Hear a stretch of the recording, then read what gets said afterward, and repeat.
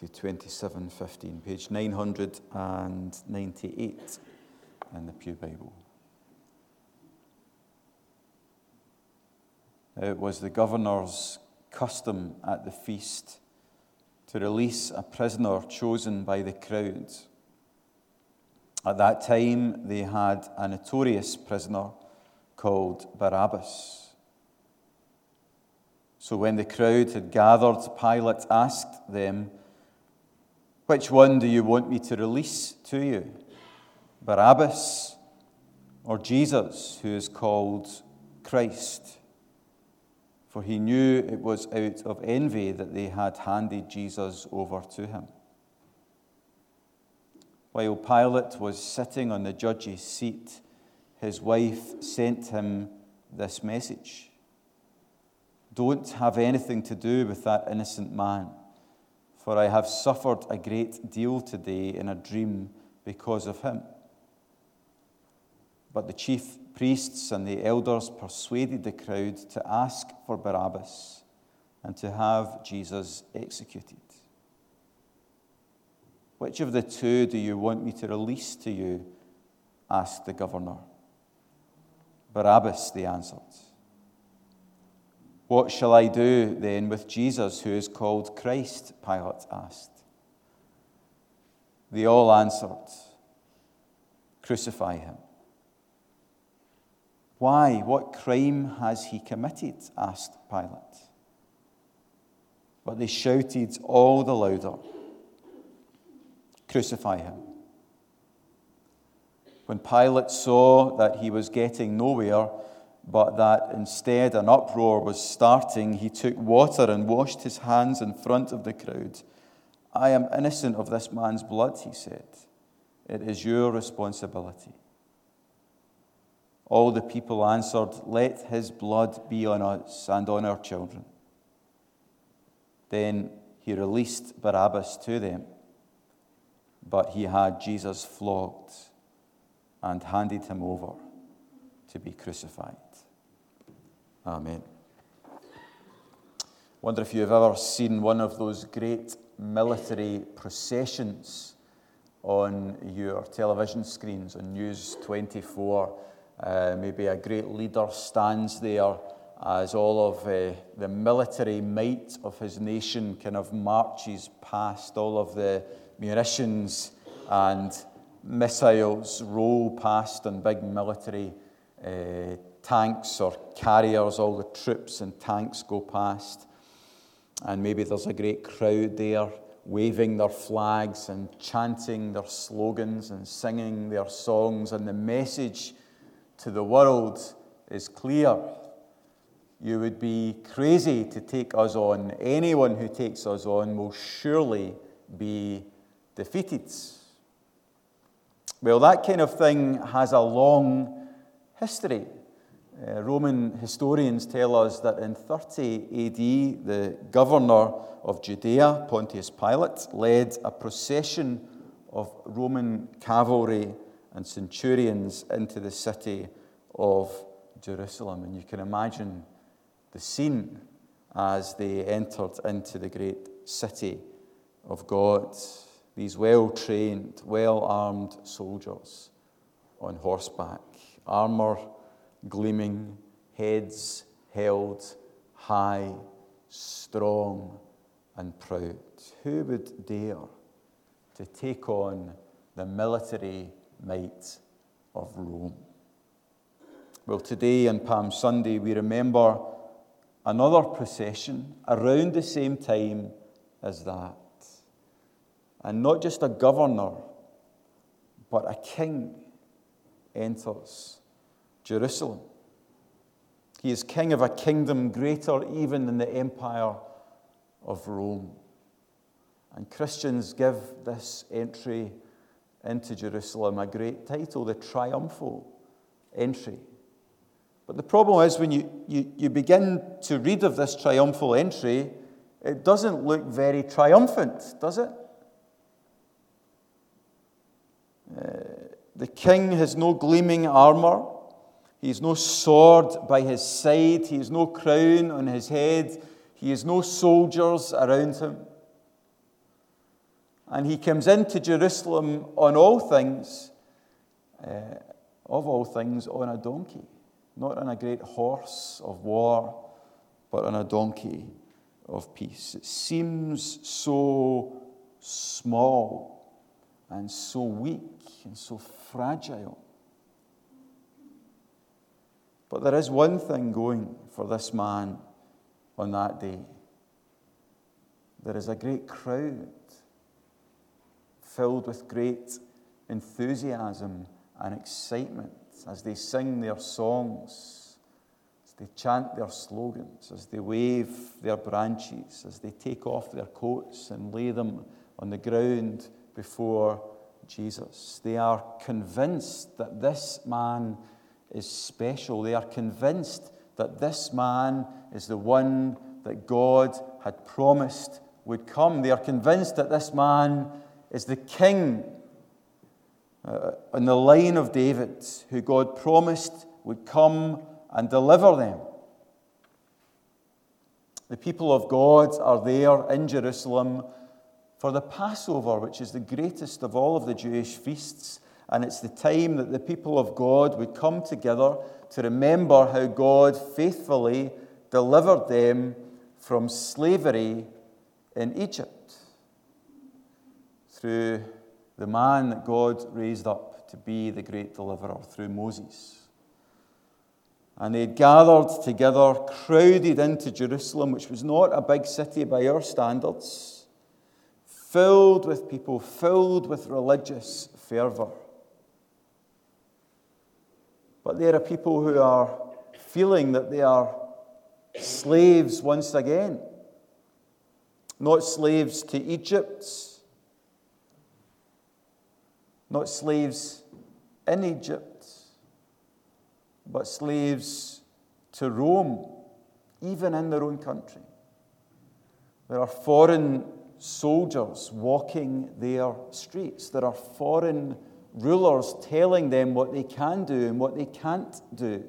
And it feels a lot like the slavery that they once knew in Egypt. So they are longing for God to send this deliverer to them, to set them free in the way that Moses had done all those years ago. And now this man from Nazareth, of all places, has come. They've heard the things that he has been doing, the words that he has been speaking, and they think to themselves, surely this is the one. Surely this is the Messiah. This is the Christ. This is the King that God has promised would come to deliver his people. You can sense the excitement. A very large crowd spread their cloaks on the road, while others cut branches from the trees and spread them on the road. The crowds that went ahead of him and those that followed shouted, Hosanna to the Son of David. Blessed is he who comes in the name of the Lord. Hosanna in the highest. And they were so right. And yet in the end, they were so wrong. Jesus was the Messiah. He was the King that God had promised would come to deliver his people, to set his people free. But he wasn't there to free them from the tyranny of Rome. He had come to free his people from the thing that really oppressed them, that really made them slaves. He had come to free his people from their sin. Jesus says, the one who sins is a slave to sin. It wasn't slavery from out with themselves that was their main problem.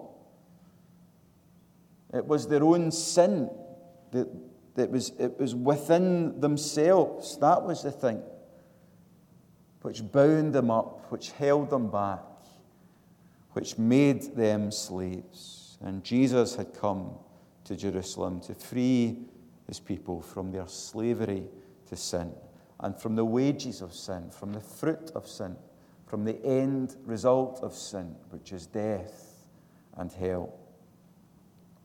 The problem that they had was that they had set their sights too low. They were looking at something smaller. They believed that Jesus would come to set them free from a slavery that was only ever going to be temporal anyway.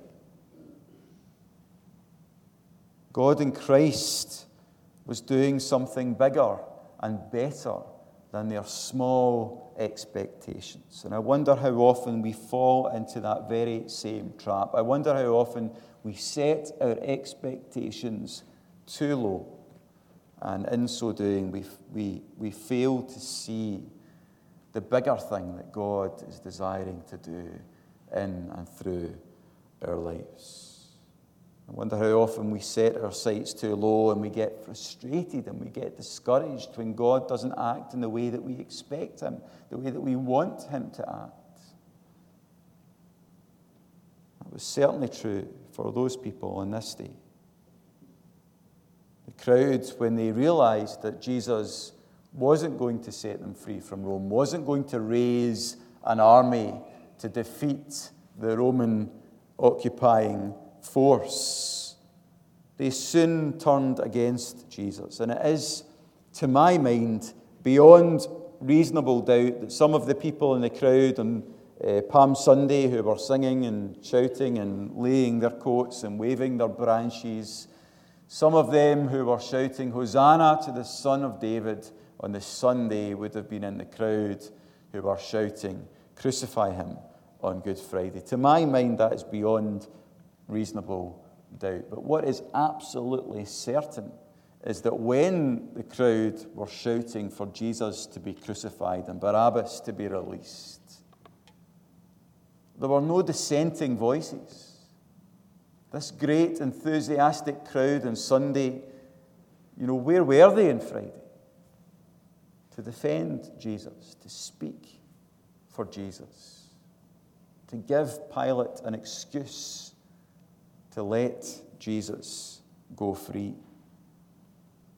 How fickle they were. There's a cup semi-final on soon, today, Aberdeen against Celtic.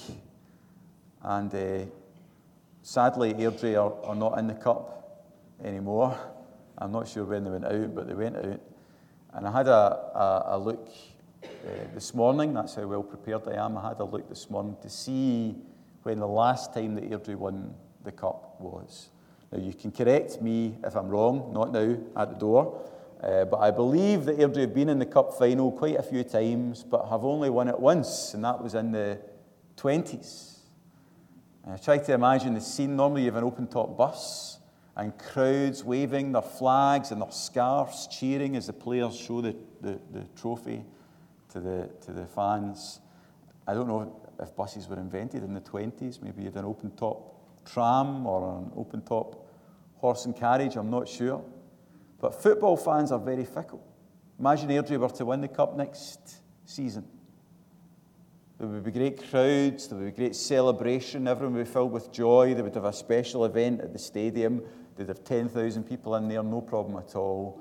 But imagine then that they got relegated. Then we would see how fickle football fans are. Because many of the crowds who were cheering them on when they were successful, when they were meeting the goals and the expectations, they will be nowhere to be seen. The cheers will have turned to jeers. And it's not just football fans that are fickle. All people have a tendency to be fickle. When God is meeting our expectations, when he's doing what we want him to do, we are filled with joy. Then when things happen that we don't understand, or when our prayers aren't answered in the way or in the time frame that we expect, that we hope, how fickle we can be. How quickly our cheers can turn to jeers. We might still come to church, we might still sing the songs, we know what to do, we know how to put the mask on, but maybe in our hearts, maybe under the surface of our lives, the cheers have turned to jeers. And that was true of these people all those years ago. Hosanna to the Son of David became crucify him. And so Jesus went all the way to Golgotha.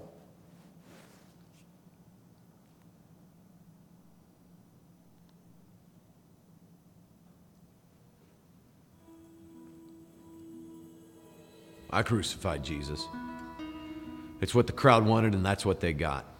And personally, I don't feel like that man did anything to deserve that, but I was just a soldier doing my job. When the governor gave his sentence, that's when I would go to work. I loved that job. I felt like I was administering justice every time I nailed someone to a tree. But that man didn't deserve that. Didn't make sense to me. It makes no sense. There I was, rotting in a jail cell for stealing, murdering. You name it, I've done it. And I knew the next time I stepped foot outside that jail cell, well, and that was it. So the guards, they came and got me, and they put me beside this guy that was beaten to a pulp.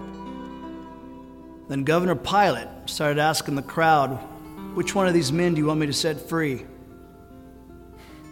I mean, it was obvious. I mean, the crowd, they're going to say, let Jesus go. And then I was going to tell them where they could go. And then the crowd, they started chanting Barabbas.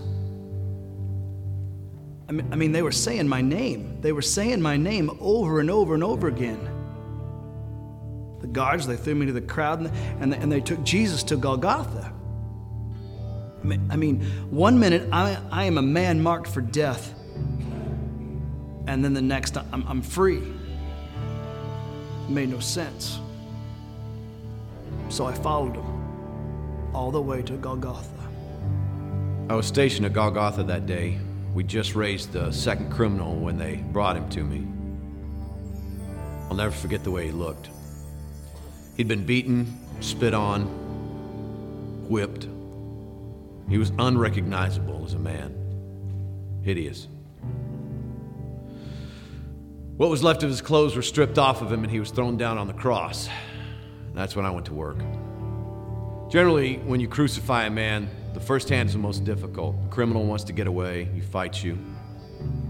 So I would have 2 soldiers hold him down, but this guy, he didn't put up a fight. I just thought he was exhausted. As an executioner, I've been called every name in the book. I've had men yell at me, plead with me.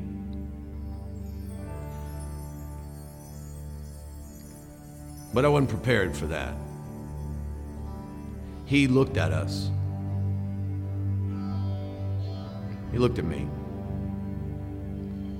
And he said, Father, forgive them. They don't know what they're doing. He forgave me. Forgive them. He said, forgive them. Who is he? Forgive. It should have been me up there. I was the one that was supposed to be hanging on that cross. He took my place. Then I looked up, and I remember he took a deep, agonizing breath, and he said, "It is finished." And then he died. Surely, this man was the Son of God.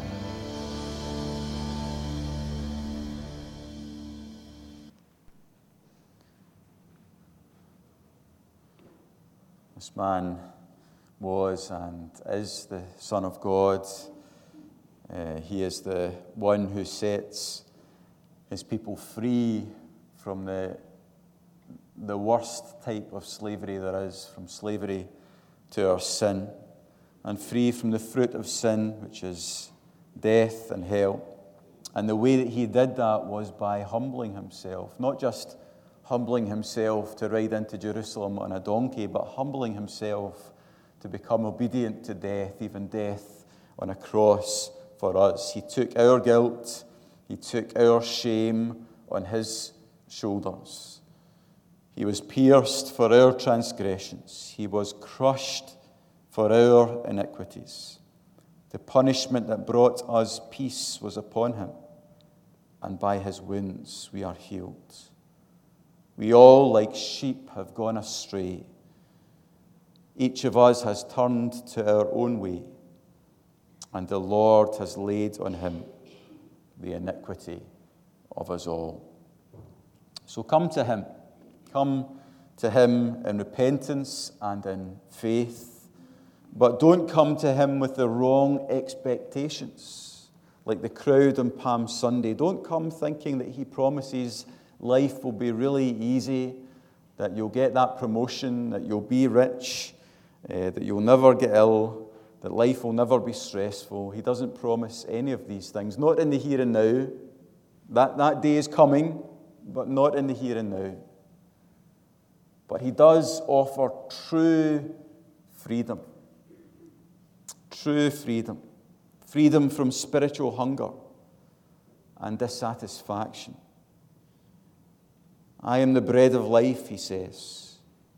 He who comes to me will never go hungry, and he who believes in me will never be thirsty. He offers freedom from for the weak and weary to find rest in him. Come to me, all you who are weary and burdened, and I will give you rest. Take my yoke upon you and learn from me, for I am gentle and humble in heart, and you will find rest for your souls. And he frees us from what the Bible calls the last enemy, which is death. I am the resurrection and the life. He who believes in me will live even though he dies, and whoever lives and believes in me will never die. So come to him, believe in him, and know the freedom that only he can bring. And when you experience that freedom and the joy that comes from that freedom, give your praise and your worship and your all to him. And that's what we're going to do now. We're going to stand to give our praise to the Lord.